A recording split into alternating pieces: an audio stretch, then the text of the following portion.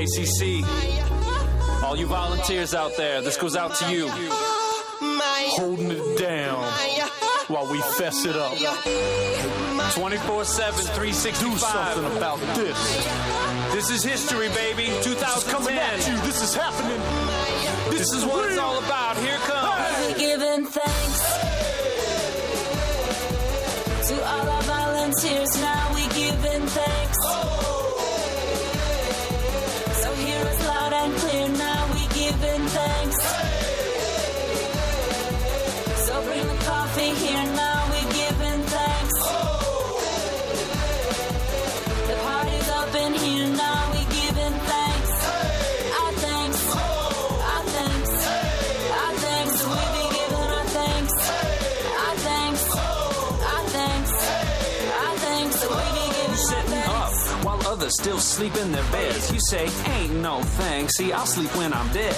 Running cable, hanging lights, connecting subs. It's Sunday morning, but we bouncing like we up in the club. Then we all peace out and head off to lunch. But you still gotta tear down and load these trucks while we munch. Pushing carts, lifting cases, and rapping chords. Drenched in sweat like you've been left out in the storm. The dude can clear a whole lot in 10 minutes flat. Fill it up again in 5. What you think of that? Cause the traffic man stands with his bright orange hands to move a car, flick his wrist, and then stop a van. Make sure traffic flows, using orange cones, bundled up and smiling even though it be cold. So when you're rolling in on dubs, he may be covered in mud, but you best believe, son, he'd be serving with love. A shining star, you volunteers, know who you are, you open no pain, and so we say, here's to you, from all of our hearts. We be giving thanks to all our volunteers, now we giving thanks. So hear us loud and clear, now we giving thanks. So bring the donuts here, now we giving thanks. The party's up in here, now we giving To all thanks. you ladies, Yeah, showing up to church to love another mother's babies. alright. They're more precious than gold, the little ones that you hold. You read them books and play games, cause you know where it's at. Changing diapers, cause you can put up with that.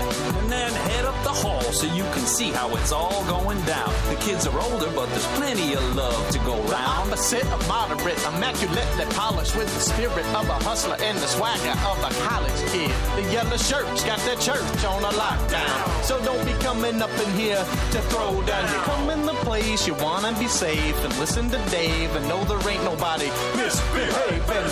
They coming down on trouble like an avalanche, and when they get done, they gonna call for an ambulance. A shining star, you volunteers, know who you are, you open no pain, and so we say, here's to you, from all of our hearts. We be giving thanks to all our volunteers, now we giving thanks. So hear us loud and clear, now we giving thanks. So bring them bagels here, now we giving thanks. The party's up in here, now we giving thanks. Our thanks, our thanks, our thanks. We be giving our thanks. Our thanks, our thanks,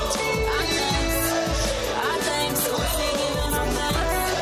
Our thanks, our thanks, our thanks. We be giving our thanks. Our thanks, our thanks, our thanks. We be giving our thanks. Well, good morning, guys. If that didn't wake you up, I don't know what's gonna. Man, welcome to Kensington. You guys excited to be here? Yes? Yeah, Wow, I don't know. lively. I don't know how you guys are feeling about the winter weather. This is my first Michigan winter. We just came from Vegas. Not used to this. No, it's horrible. Should I wear a coat or not? I don't even know what's happening yet. So You should wear a coat. Okay. Yes. All right, I'll wear a coat. Did your mother ever tell you that? Anyways, welcome to Kensington. My name is Richie Christie. I'm our Student Ministries Director, and we're excited to be here with you guys this morning. And my name is Josh Jackson. I'm the Worship Arts Director. And if you are new here, we want to say an extra special welcome, and we're glad you're here. This is Kensington Shelby campus. There's 8 Kensington campuses, but you found yourself here, and we think for a reason. If you are new, we do have a special place for you in the lobby called Starting Point. You can fill out a card and give them some information so we can get to know you and we can hopefully grow in community. Or if you just want to stop by, say hi, we have a free gift for you. We want to just make your first or second or third time here just the best it could be. Yeah, so definitely check that out. But how many of you guys loved Steve Andrews rapping? Anybody enjoy that? You guys right? hear that little auto-tune? Kind of reminds me of Drake a little bit. A little similar. Or like Flava Flav. You guys know Flava Flav. He kind of has a Flava Flav vibe. Yes. So today we are talking about volunteers. And if you listen to the words of that video, it's actually really good. I'm sure it'll be on Kensington's social media this week. But they go through and thank each service part of the church. And so what I want to do right now, and this is going to make some people feel awkward, but I don't care. If you serve and you volunteer here at Kensington, I would ask just for a second, stand up, and we just want to say thank you right now. So I know there's some people right here, front row. Yeah, go ahead, stand up. Yeah. Woo!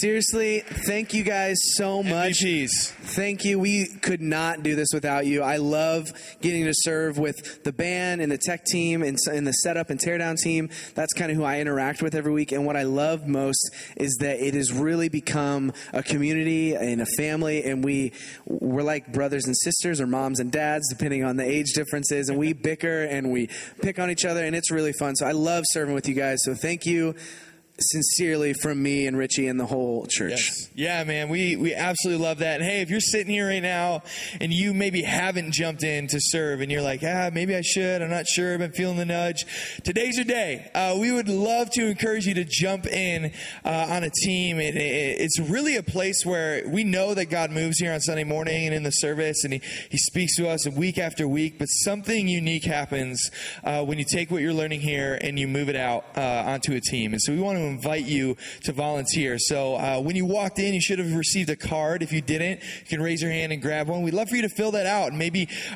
check off an area that you'd be interested in serving, because I'm telling you, it will transform your faith if you do that. Absolutely. There are a few areas that we specifically have needs for. Of course, if there's any area on that card that you're like, man, I really feel like I want to do this, and maybe the Lord is prompting you, or you're just like, this could be really fun. Of course, fill that out. Don't worry. You don't have to have ripped jeans or anything to come serve with us.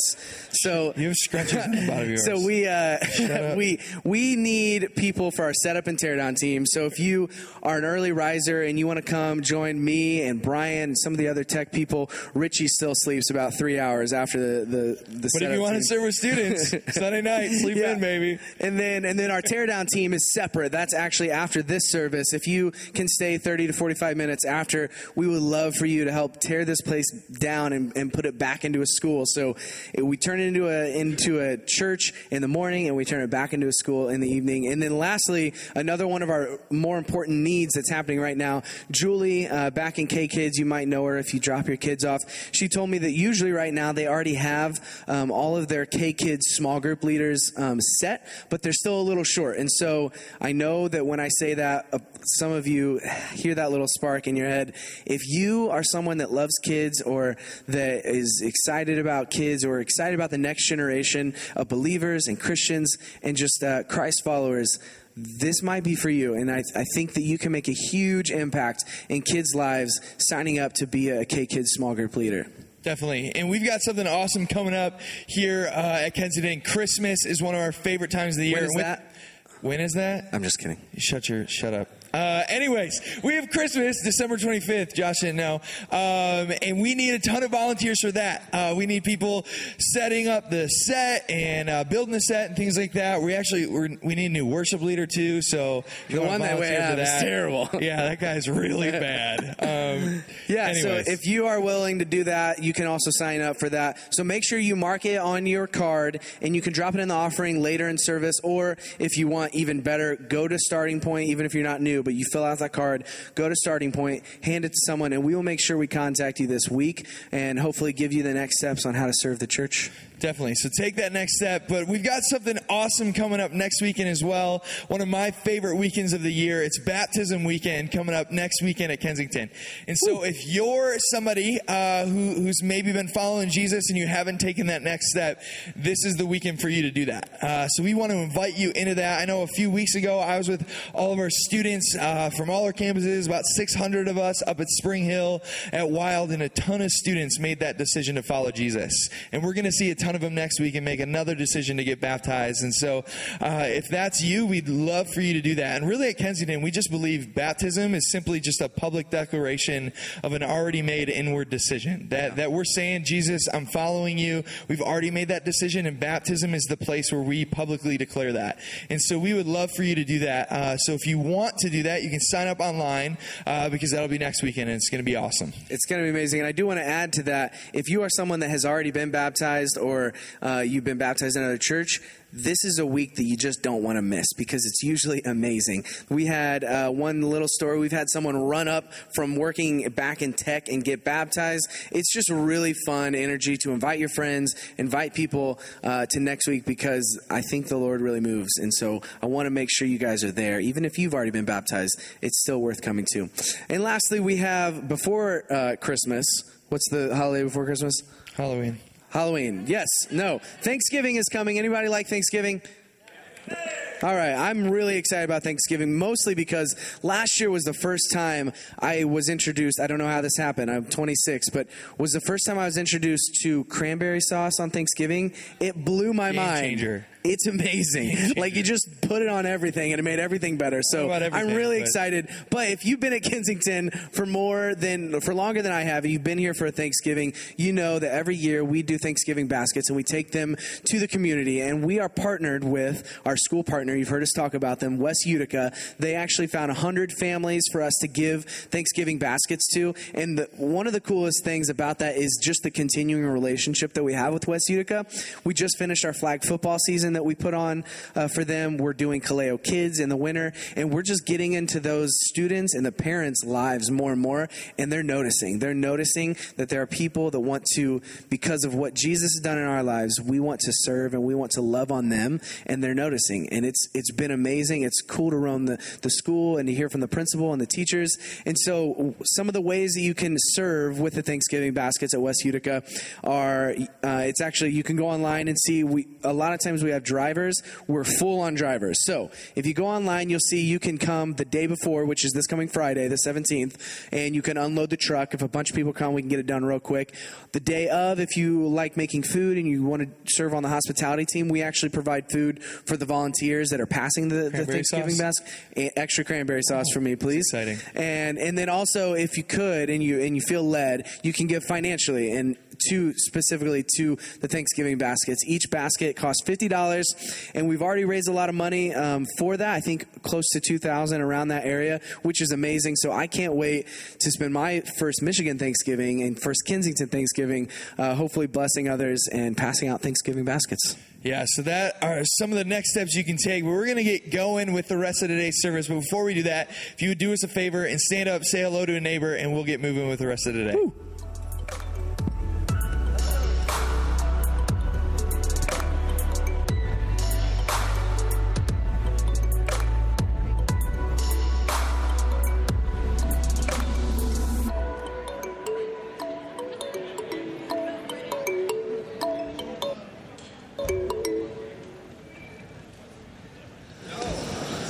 Well, good morning. We got some background drums music still happening. Awesome. Good morning. Welcome to Kensington. My name is Kristen Schembeck, and I'm the campus director at our Shelby campus. And I have to tell you something. Kensington loves stories. You see them often, don't you, in services? Red chair stories, stories about people's lives. People come up and we have people tell their story often.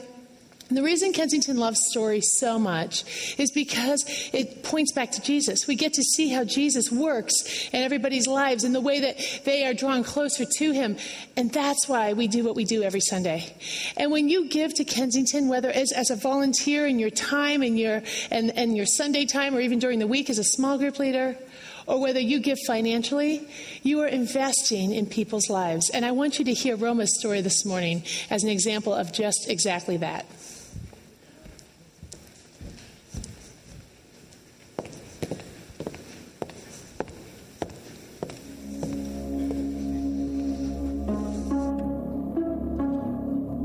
The first time uncontrollable, crippling panic overtook me was in the fall of 2008.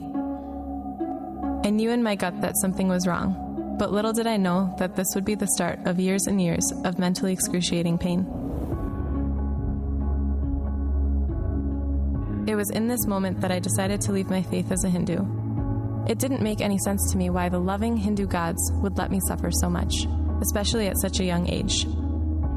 It never really felt like I could cast any of my worries upon those gods, and so I labeled myself as either an agnostic or an atheist, depending on the day. Throughout high school and my early years of college, I battled with crippling anxiety disorders. Though my mind felt numb and paralyzed from the pain, I was able to fake the functioning for a while. I went through my teen years always in a funk, a fog, a disconnection. The very disconnection I felt from the Hindu gods and myself was the same disconnect I felt from myself and the world. I felt hopeless and alone.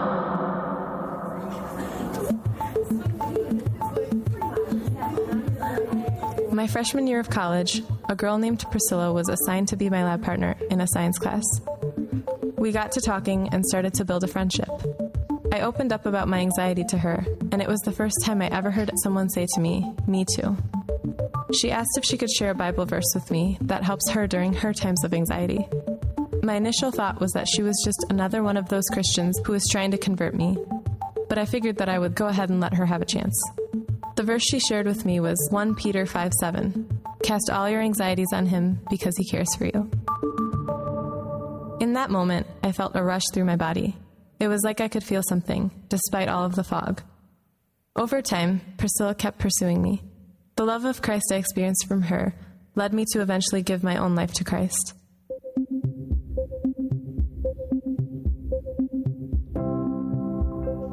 Kensington became a part of my life when my friend got married and moved away. I realized that my faith was more so just an extension of her faith, and I wanted to find my own relationship with Christ.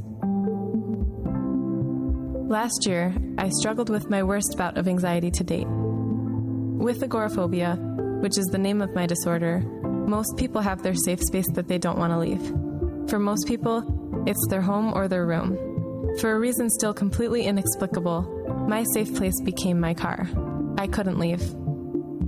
For almost an entire year, I had to drop out of class and quit working in order to pursue full-time car living.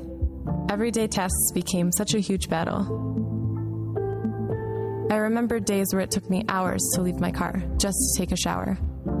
Though I couldn't go to school, and I couldn't go into stores, or even sometimes step foot into my own living room, I was able to go to every single church service on a Sunday. Whenever I was at Kensington, I felt safe. Whether it was an 1829 worship event or a noon service on a Sunday, I felt the Holy Spirit so strongly whenever I would be inside the walls of Kensington. The first time I went to a Sunday service, I remember sitting next to a girl named Renee. When Steve Andrews told us to shake hands with the person sitting next to us, I shook hands with her. She gave me the most welcoming smile and asked me if I was new. She told me about small groups and gave me her phone number, saying that she would be available if I ever had any questions. Time went on and I continued to grow in my own personal faith. I began to know what it was truly like to be loved by Jesus. Earlier this year, I decided to publicly declare my faith to everyone. I got baptized in March and decided that there was no turning back this time. Because Jesus has healed me, I no longer need the car for safety. I just need Him. Thanks to Him, I'm back in school and set to graduate in December. Thanks to Him, I'm working again. Thanks to Him, I have a community of supportive friends from Kensington, all the way from 1829 to Celebrate Recovery friends and more. But above all, thanks to Him, I have a place to cast my anxiety because I know He cares for me.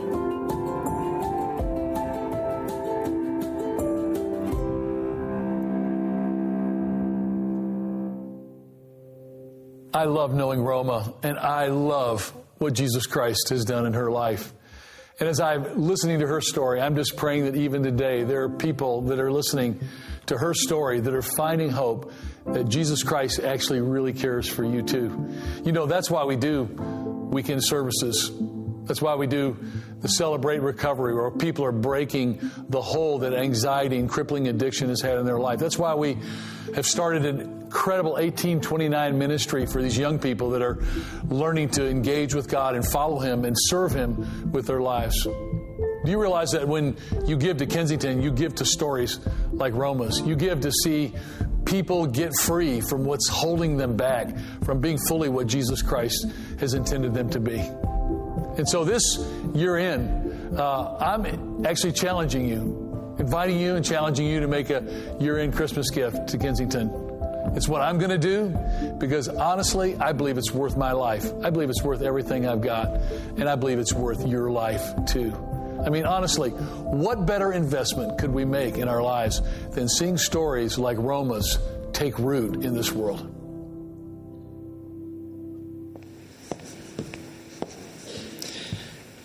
I have to agree with Steve.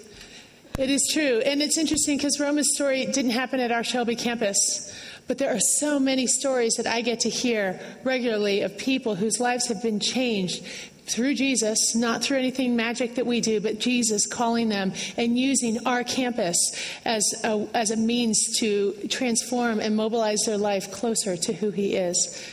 And it's our privilege, isn't it, to be able to give and be a part of that? Because when you invest, just like Steve said, you are investing in a church, but really you're investing in people. And when you do that, this is the fun part. God takes your investment and He multiplies it. He multiplies it. Brennan, a guy who works in our tech department now, he's a volunteer back here. He showed up several months ago at 8 o'clock in the morning in our lobby. And I was out there setting up, and I'm like, hi. And he's like, here, I'm ready to go to church. Where's the auditorium? And I'm like, it's in an hour and a half, buddy. So here, take a table and let's put a table cover over it. Like literally, he jumped into setting up with me that day and we talked. And his story is so amazing because when he was at his lowest point, he called out Jesus. It was the only name he knew. And he felt a peace that made no sense. And that Jesus drove him into our doors in a very short time after that moment. And from that moment, he's gotten involved. He's been baptized. He's on a serving team. And he's even practicing sharing his faith, his story with other people.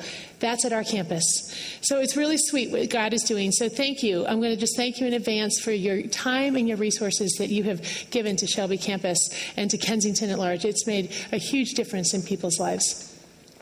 So today we're starting a new series. It's called Questions Jesus Asked. I almost forgot for a minute.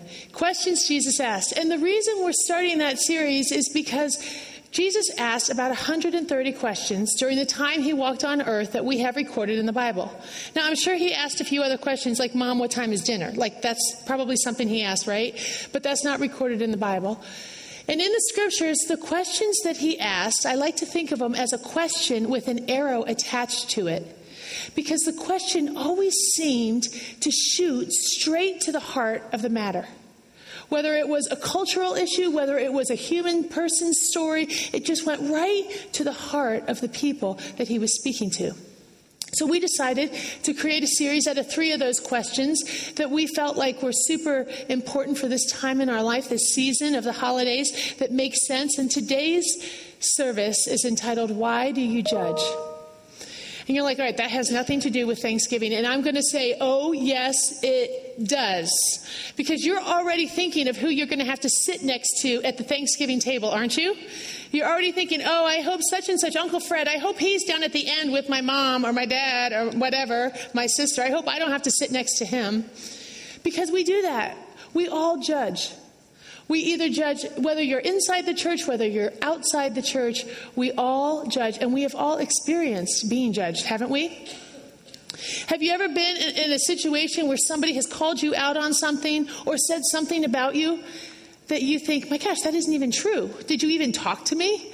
Do you even understand the full context? And you have felt the feelings, maybe shame, maybe embarrassment, maybe you want to run, maybe you want to fight, of being judged unfairly. We've all been in those moments, and I'm sure there's memories popping in your head, and there's names popping into your head as well. We created a video this week about that exact thing. And the people in this video are not drama actors. They're not in our drama team, and they're not professional actors. They're actually people that have all experienced the effects, the crushing effects, really, of being judged unfairly at different points in their lives. One of them, Jenna, she's deaf. And she was a part of the deaf community for years, and then was able to get a surgery that gave her the ability to partially hear. And she feels like she doesn't fit into either community actually fully, and as a result has felt judged by both communities. Another girl, her name is Libby. She's a teenage mom. Got pregnant in high school and had a baby. And to this day, she still gets texts from her friends and even teachers from that school calling her a whore. Isn't that awful? And also Madison, who's this beautiful blonde girl. And she stepped into an engineering program in college, and the first day in the class, some kids stood up and said, "What is Barbie doing in this class? Did you get lost?" It's amazing the effects of judging. Watch this video.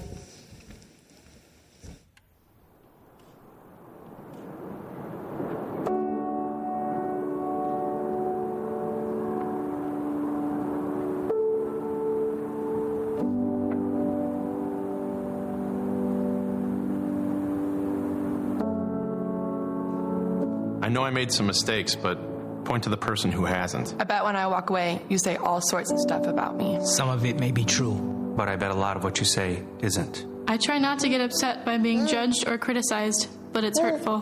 మీరు నన్ను అర్థం చేసుకోవడానికి ప్రయత్నించినట్లయితే ఎంత సమయం తీసుకుంటారు? Do you even know the hurts from my past? 你知道我叫什么吗? Whatever I've done in my life so far, whether right or wrong, there is probably a reason. నేను మీకన్నా వ్యత్యాసంగా ఉండి ఉండొచ్చు. 我们或许是一样的. How would you know? Maybe I just need to be loved.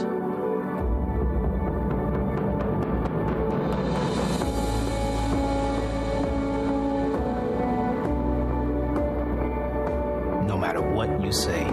或许你相信什么? లేదా మీరేం చేస్తారు? You're bankrupt without love. Love doesn't give up.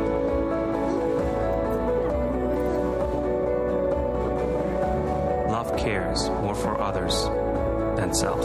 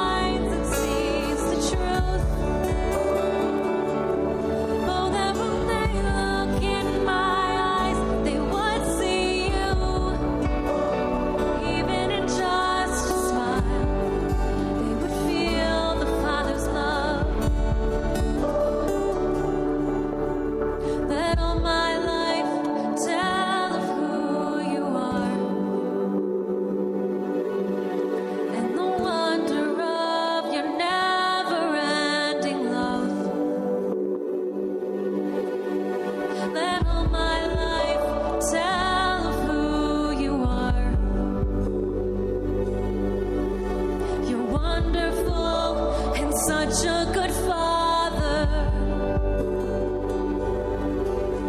Let all my life tell of who you are and the wonder of your never-ending love. Let all my life tell of who you are. You're wonderful and such a good Father. You are wonderful and such a good Father. Help me to love with open arms like you do. A love that erases all the lines and sees the truth. Oh, that when they look in my eyes, they will see you. Even in just a smile, they would feel the Father's love.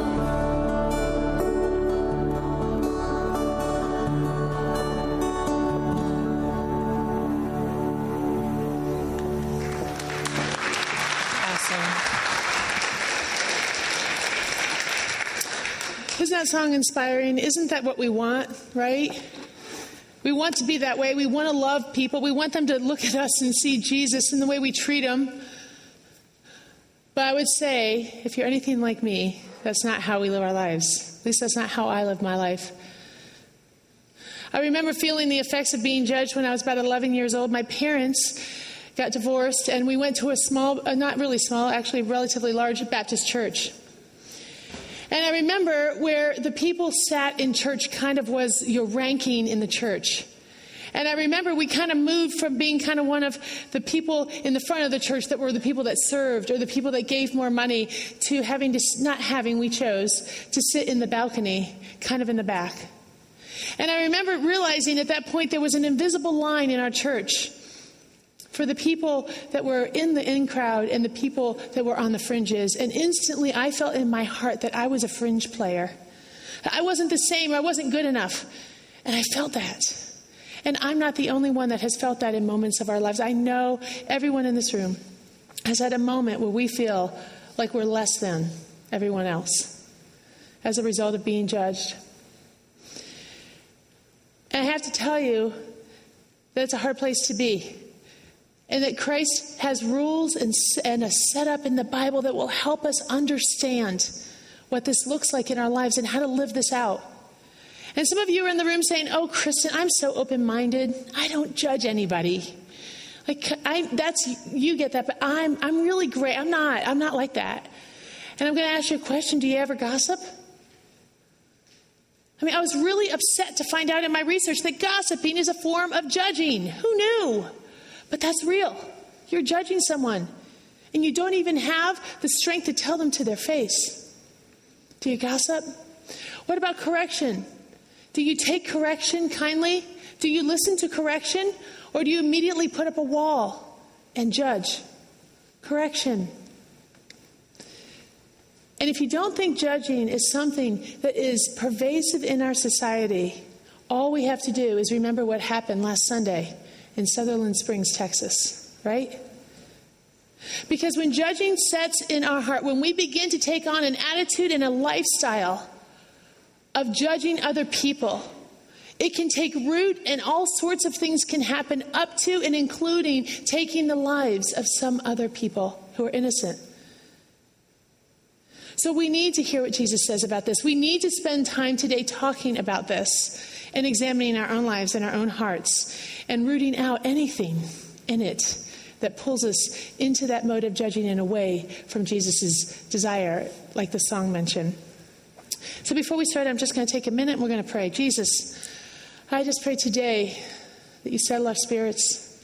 Lord, that we leave the grocery lists and the holiday preparations at home out of our minds right now, Lord, and we focus on you. We see you. Prepare our hearts and our minds, Lord, that we would hear what you have to tell us today. In your name I pray, amen. We're going to receive our offering right now. If you are new, this moment is not for you. Thank you for coming, but you can sit back and relax and let this offering bag go right by you. But if you call Kensington home, and this is a time for you to give back out of gratefulness for all the Lord has given you. And I do want to just tie in, because I think this is so important, that when you give to Kensington, when you put money in that bag today, you are investing in people's lives. It's a really cool opportunity to do that. So we're going to receive our offering during this time. So I think the Bible speaks to 3 different points when it comes to judging. Today we're going to walk through what the Bible says and the 3 points that I feel Scripture supports and teaches us about judging. And the first point is that Christians are never called to judge outsiders, but instead we are called to judge insiders. So Christians are never to judge outsiders, but instead we are to judge insiders. What does that mean? It's kind of code language.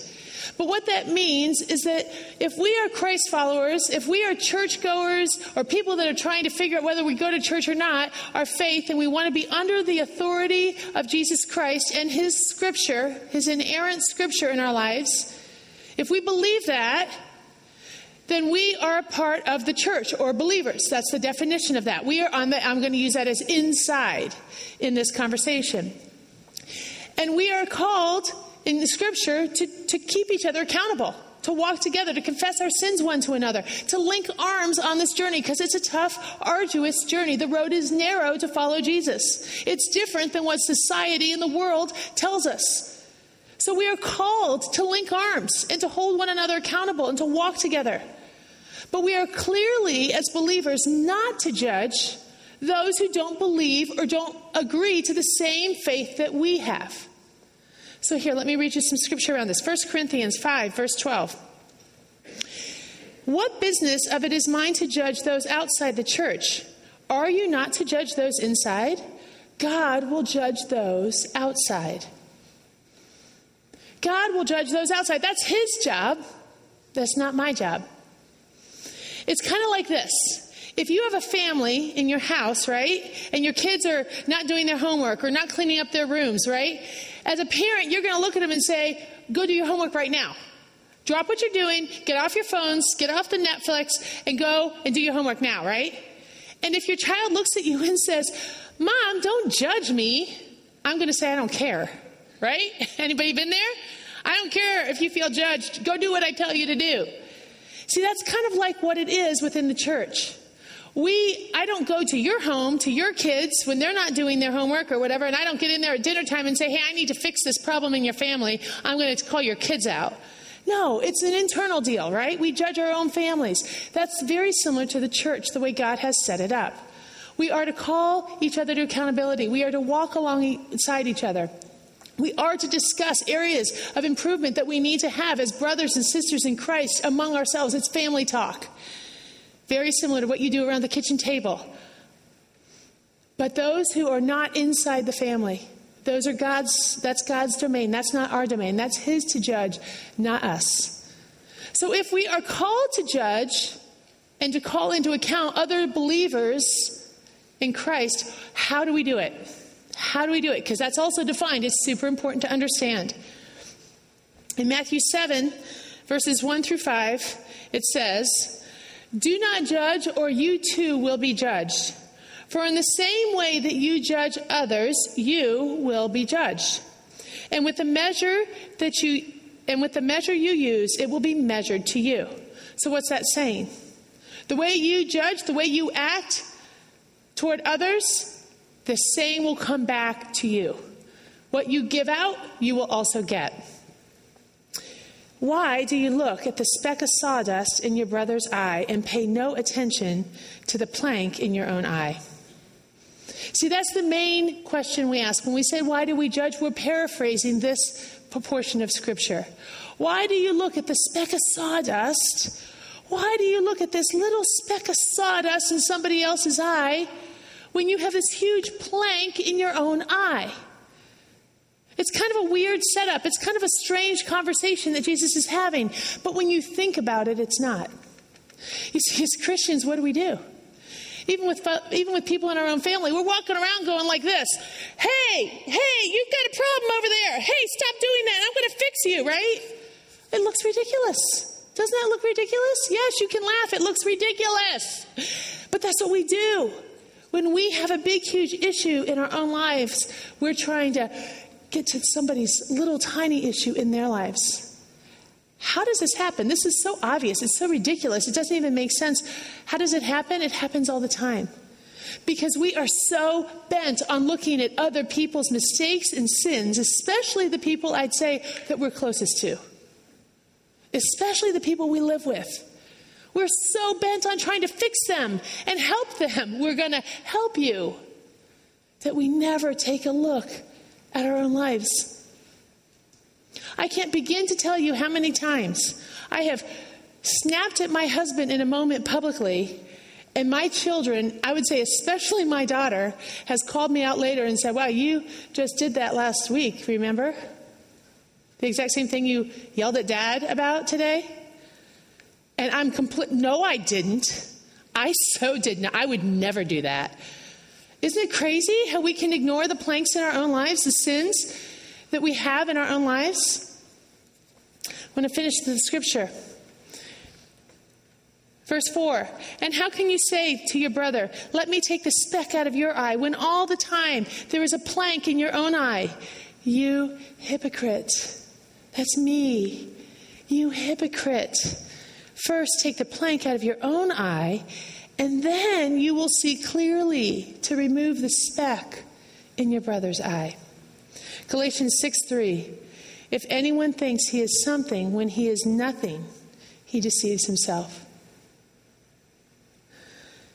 I was thinking about this scripture, and I was kind of working on the message this week, and this really hit me. I think about the process of taking planks out of our lives, out of our eyes, out of our lives. If plank represents a sin in our life, what is the process? What do you have to go through in your own life to get rid of it? You have to go through humility, don't you? You have to go through repentance. You have to have some time with the Lord. You have to step into a place where you agree with Him more than you agree with yourself. Yes, God, your way is better than my way. Yes, God, your plan is better than my plan. Yes, God, I will not snap at my husband. I will not lose my temper because that is not your way. That is not your plan. So, God, I'm repenting of that, and I'm telling you I am sorry. But I'm also telling you that it's going to happen in 5 minutes if you don't help me. Right? I need you every minute. So there's dependence. There's intentional dependence daily on Him to keep this plank from growing back in your eye. And I thought about that. And I thought about that process and how that process uniquely prepares you to help someone else with the same plank. See, there's a big difference when I haven't struggled with something and I look at you and I'm like, dude, I'm just telling you your issue with X, Y, and Z, you better fix it. But if I have struggled with something, if it has been my own angst, if it has been something that I have wrestled with God and I know how difficult it is to work on, I'm going to sound very different, aren't I? It's going to be more like, Jim, dude, I care about you. I care about you so much and I understand what you're going through because that's my story. And I want to save you from what I have experienced. The consequences of sin, by the way, every single time it's true, divide you from others. There's division in your life. There's walls that get put up between you and God as well. And always, always, always leads to destruction in some form. And that's the thing you don't know when you're young, right? It all looks so fun. It's so inviting. It looks awesome. But when you've lived a few years, you begin to realize that what looked really cool at 20 isn't so cool at 50 because you've paid the consequences. You've walked the road. You understand the pain, the loneliness, the depression, the fear. You understand the words that you begin to say in your own mind about yourself, the lies that you begin to believe. All of that begins to make sense, doesn't it? When you've walked down that path. So the actual act of removing the plank, of coming into humility before God, changes your approach to the person that you're discussing their own sin issue with. Completely. You see, Scripture also tells us that when we approach someone who has sin in their life, because we are called to walk together, link arms, right? When you approach someone, you're supposed to use both grace and truth. So what does that look like? What does that look like? Point 3, Jesus was full of truth and grace, and the church is at its best when it embraces both and refuses to let go of either. See, grace says, you're forgiven, you're fine, everything's okay, don't worry about it.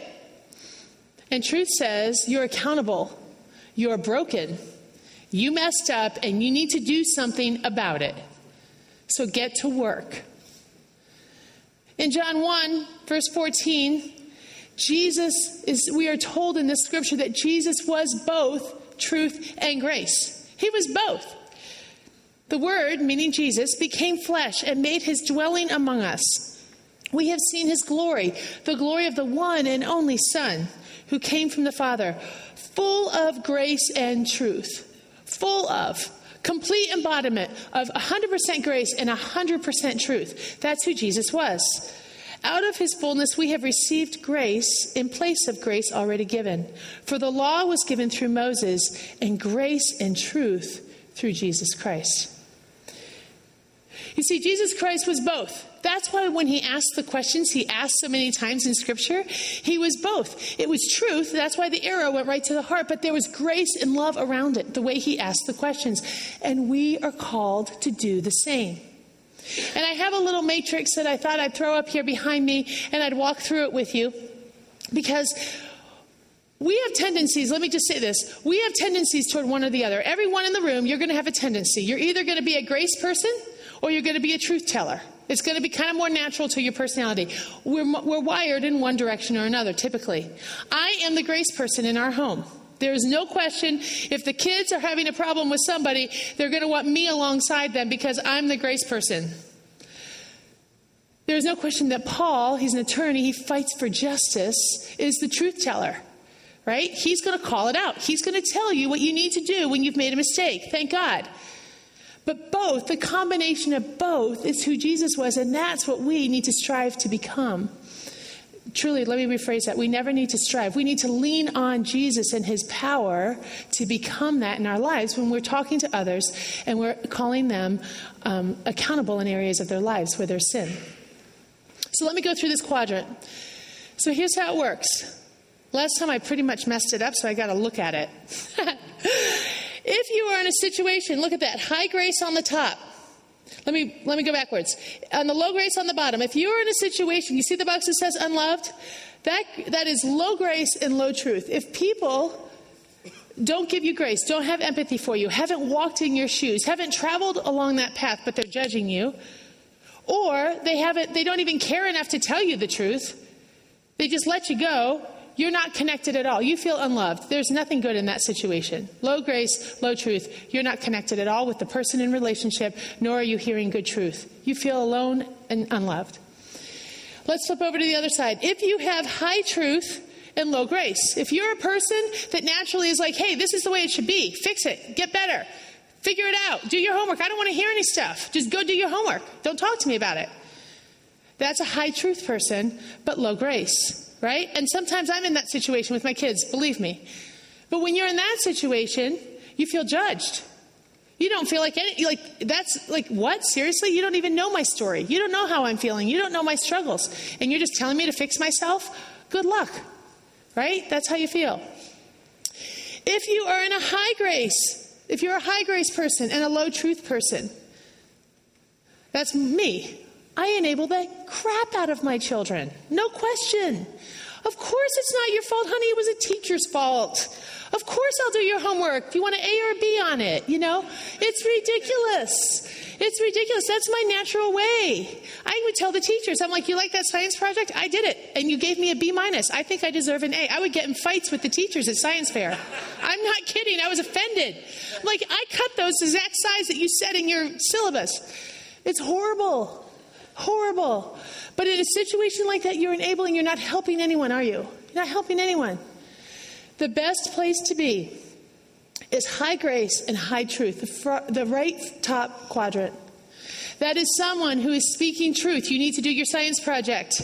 And if you have questions, come and talk to me and we'll work on that together. Right? High grace, high truth combined. And that's who Jesus was. And that's what he asks us to be in our own lives with others. That's the way that we talk to other believers, those inside the church, those who believe the same thing we believe, right? That's the way that we do that. High grace and high truth.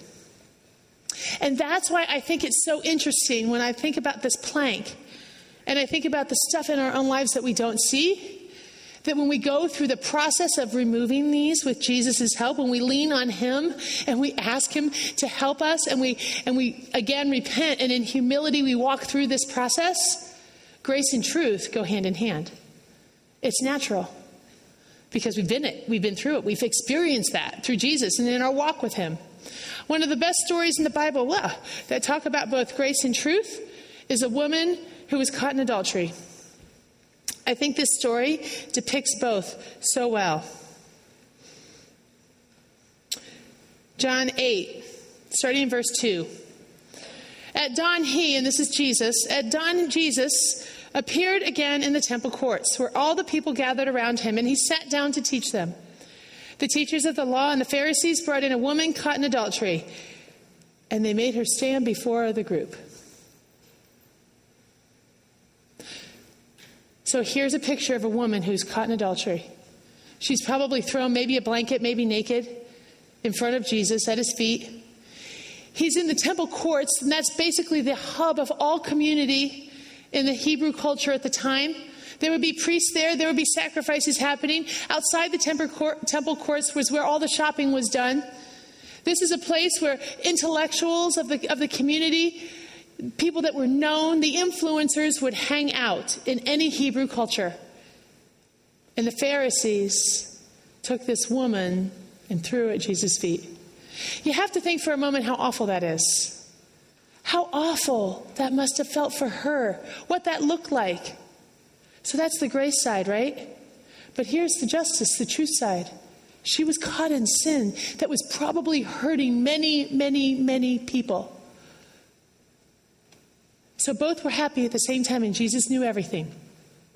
So here the Pharisees throw this woman before the group, and they made her stand before the group and said to Jesus, "Teacher, this woman was caught in the act of adultery. And in the law," this is the law, by the way, Jesus, the law of Moses, that you gave Moses, remember that, Jesus? That you say you're the Son of God? Well, God gave Moses the law. In the law, Moses commanded us to stone such women. Now, what do you say? They were using this question as a trap in order to have a basis for accusing him. See, it was a trap, but at the end of the day, it didn't matter. The people around knew that there was a woman caught in adultery at the foot of Jesus. What are you going to do, Jesus? Jesus bent down and did what anybody would do in that situation, right? This is normal. And started to write on the ground with his finger. All right, that is not normal. That isn't even close. I'm like, what are you doing, Jesus? What is going on? We really don't know what Jesus is actually writing because Scripture doesn't tell us. But theologians have debated and studied this Scripture for a long period of time. And there are two possible things that Jesus could have been writing in the ground, but we really don't know. One is it could have been the names of all the people standing around, all the Pharisees and all the people. Two is it could have been the sins of the people that were standing around, because something very interesting happens in the next part of the Scripture. The Pharisees, when they kept questioning him, he straightened up and said, "Let any one of you who is without sin be the first to throw a stone at her." Again, he stooped down and wrote on the ground. Let any one of you who is without sin, let any one of you who doesn't have a plank in your eye, go ahead. You be the first. You be the first to come and tell the person about the speck in their own eye. Let any one of you without a plank, go ahead, throw the stone. Judge away. That threw everybody off. And those, at this point, verse 9, those who heard him began to go away one at a time. And this is what's interesting. This is what is so interesting that's recorded in Scripture. The older ones first. See, because this is the deal. When you've lived life for a few years, when you've gone down some journeys, you're really, really self-aware of some of the stuff you've done, the mistakes you've made, and the consequences you have physically, emotionally, and even spiritually paid for them. You're aware of that stuff. And Jesus, in his kindness, isn't calling out. I mean, seriously, this has happened in my home. My boys have fought, and one of them has yelled at the other for the exact same thing that person does all the time. And I'm not nearly as nice as Jesus writing in the ground. I'm like, what are you thinking, you hypocrite? You just did that last week, right? But not Jesus. In his grace and in his kindness, he writes in the ground. And the older ones leave first. Until only Jesus was left with the woman still standing there. Jesus straightened up and asked her, "Woman, where are they? Has no one condemned you?" "No one, sir," she said. "Then neither do I condemn you." Jesus declared, "Go now and leave your life of sin." Here's the grace. Neither do I condemn you, Jesus says. That's the grace. That's the grace. Neither do I condemn you. And go and leave your life of sin. Repent. Humble yourself before me and change. Follow me instead of yourself. Follow my plan for your life. Let go of the garbage and follow me. Grace. I don't condemn you. Truth. Leave your life of sin. You know, I find it so ironic when this verse was talking about planks and basically was assimilating our sin in our life to a plank coming out of our eyes, that Jesus Christ himself was nailed to 2 planks. 2 planks. The stuff that we hold on to, the sin in our lives, that's the whole reason Jesus came. He was nailed to some planks. How much more so as he who knew no sin became sin on our behalf, as he was on that cross and he looks down at us bickering and hitting each other with our planks. That's not the design he had for us. Instead, give your plank to Jesus and humble yourself at his feet and lovingly encourage your brother or sister in Christ to do the same thing. Walk to freedom together. Because that's his plan for you and for me.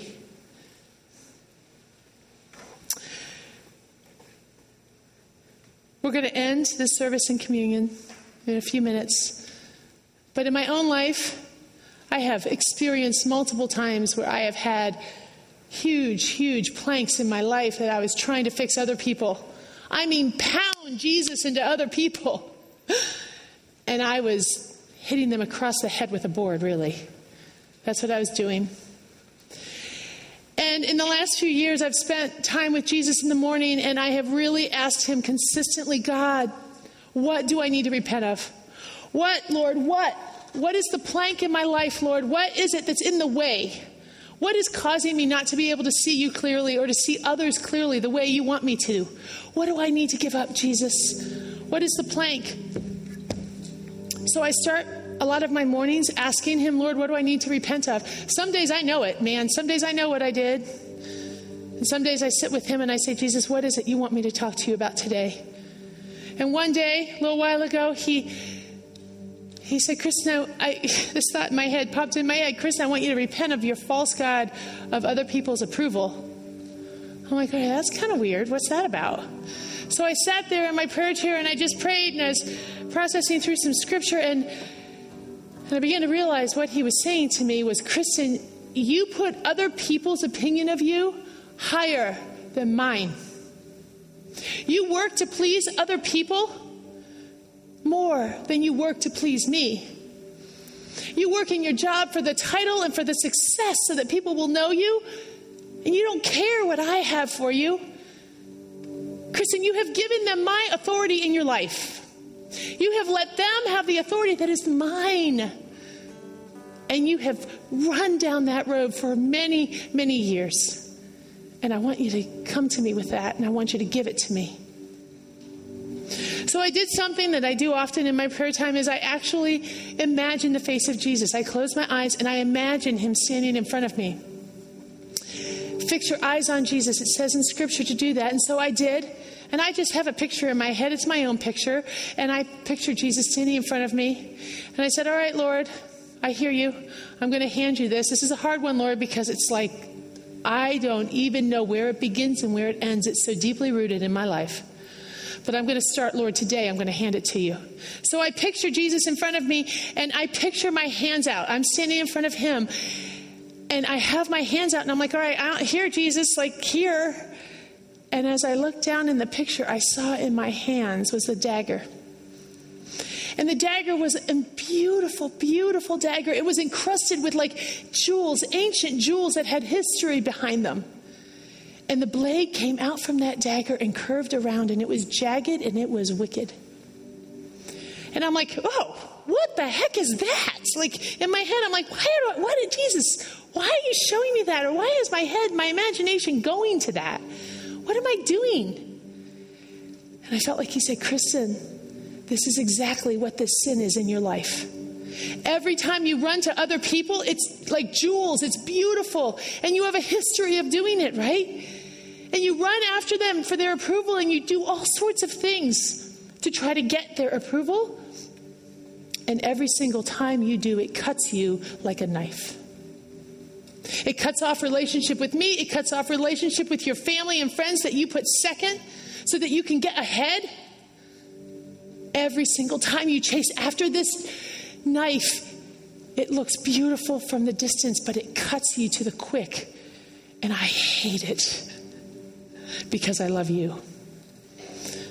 So I am giving him, okay, here's this thing. Like I'm imagining all this is all just the way I talk with Jesus. It's in my head. And I'm imagining, I just hear Jesus take it. And I see him in my picture stomping on it. It's like smithereens. It's at his feet. He's stomping on it, but he's kind of angry. And I'm like, oh, see, that's what happens. I knew it. I'm just a mess. I knew, God, that I always sin and you get mad at me and I'm afraid of you now. I was getting freaked out. And I felt this presence, and I felt like the Lord was saying to me, Kristen, no, don't you understand? It's because I love you that I am mad. I hate this garbage in your life. I hate the planks that you think make you important. I hate this because it hurts you. So I will speak truth to you, Kristen. I'm going to tell you day and day and day, again and again, get rid of your planks. Get rid of them because I love you. Because I died to free you of this. Because through me and my strength, through the Holy Spirit, you can fight this fight and you will have victory. But you have to choose. You have to choose this day whom you will serve. Will it be you or will it be me, Kristen? What are you going to do? And I think of that story, and I realized the incredible love that Jesus had for me, because as he was jumping up and down on that dagger, and I realized what it symbolized to him, I worshiped him. Thank you, Jesus. Thank you that you love me enough that you will speak truth into my life. And thank you, Jesus, that you love me enough that you will give me grace and walk alongside me every day when I call out to you for help in this area where I am weak. Because in my weakness, your strength abounds. So thank you, Jesus. So as we take communion now, you'll get both elements, juice and bread. They symbolize Jesus Christ, his work on the cross, his work on these planks, right? That's what it is. It's his death on the cross, his body that was broken for you and for me. He took the punishment we deserved for all of our planks. And his blood, which makes us white as snow, purifies us, sanctifies us. Backwards, it doesn't make sense. You think of blood as something that stains. But Jesus Christ's blood purifies us and sanctifies us and makes us white as snow. We can approach him today with confidence because he understands. He's lived on this earth. He understood and has lived through rejection. He has lived through rejection that you and I can't even understand. But that's been his story, because out of great love for us, he chose that cross, and he would do it again. So spend some time with Jesus when you get these elements. Spend some time with him. Pray to him. Ask him what you need to remove. What have you been blind to? And then as you go through the process of removing those planks, ask him, Lord, who do I need to put my hand next to, my arm around, and walk with them along the same journey, Lord?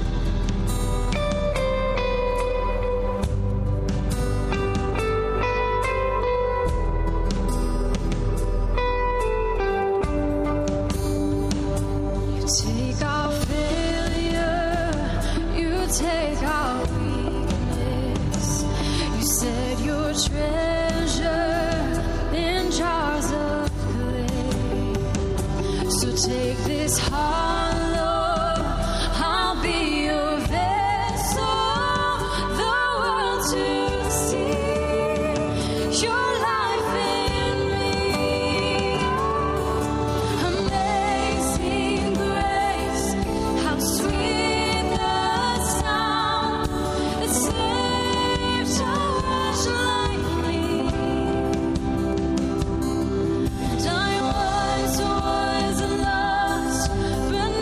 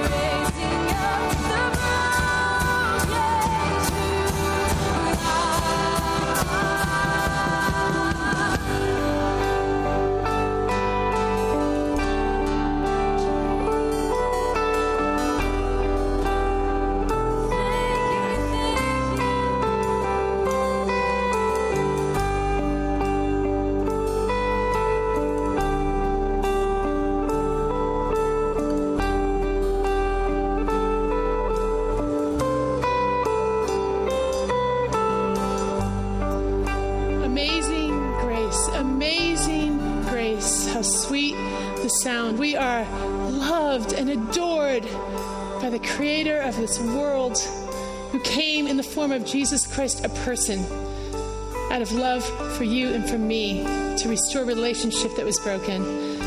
So this week, it's a good week. We have Thanksgiving around the corner, but let's love one another. Let's speak truth and grace to one another this week. Next week, we're talking about gratitude, and baptisms are happening. Best service I think we ever do are our baptism services, so please come and join us. We look forward to seeing you, and if you're interested in volunteering, head out to the info desk. We'd love to get your name and number and contact you soon. Have a great week.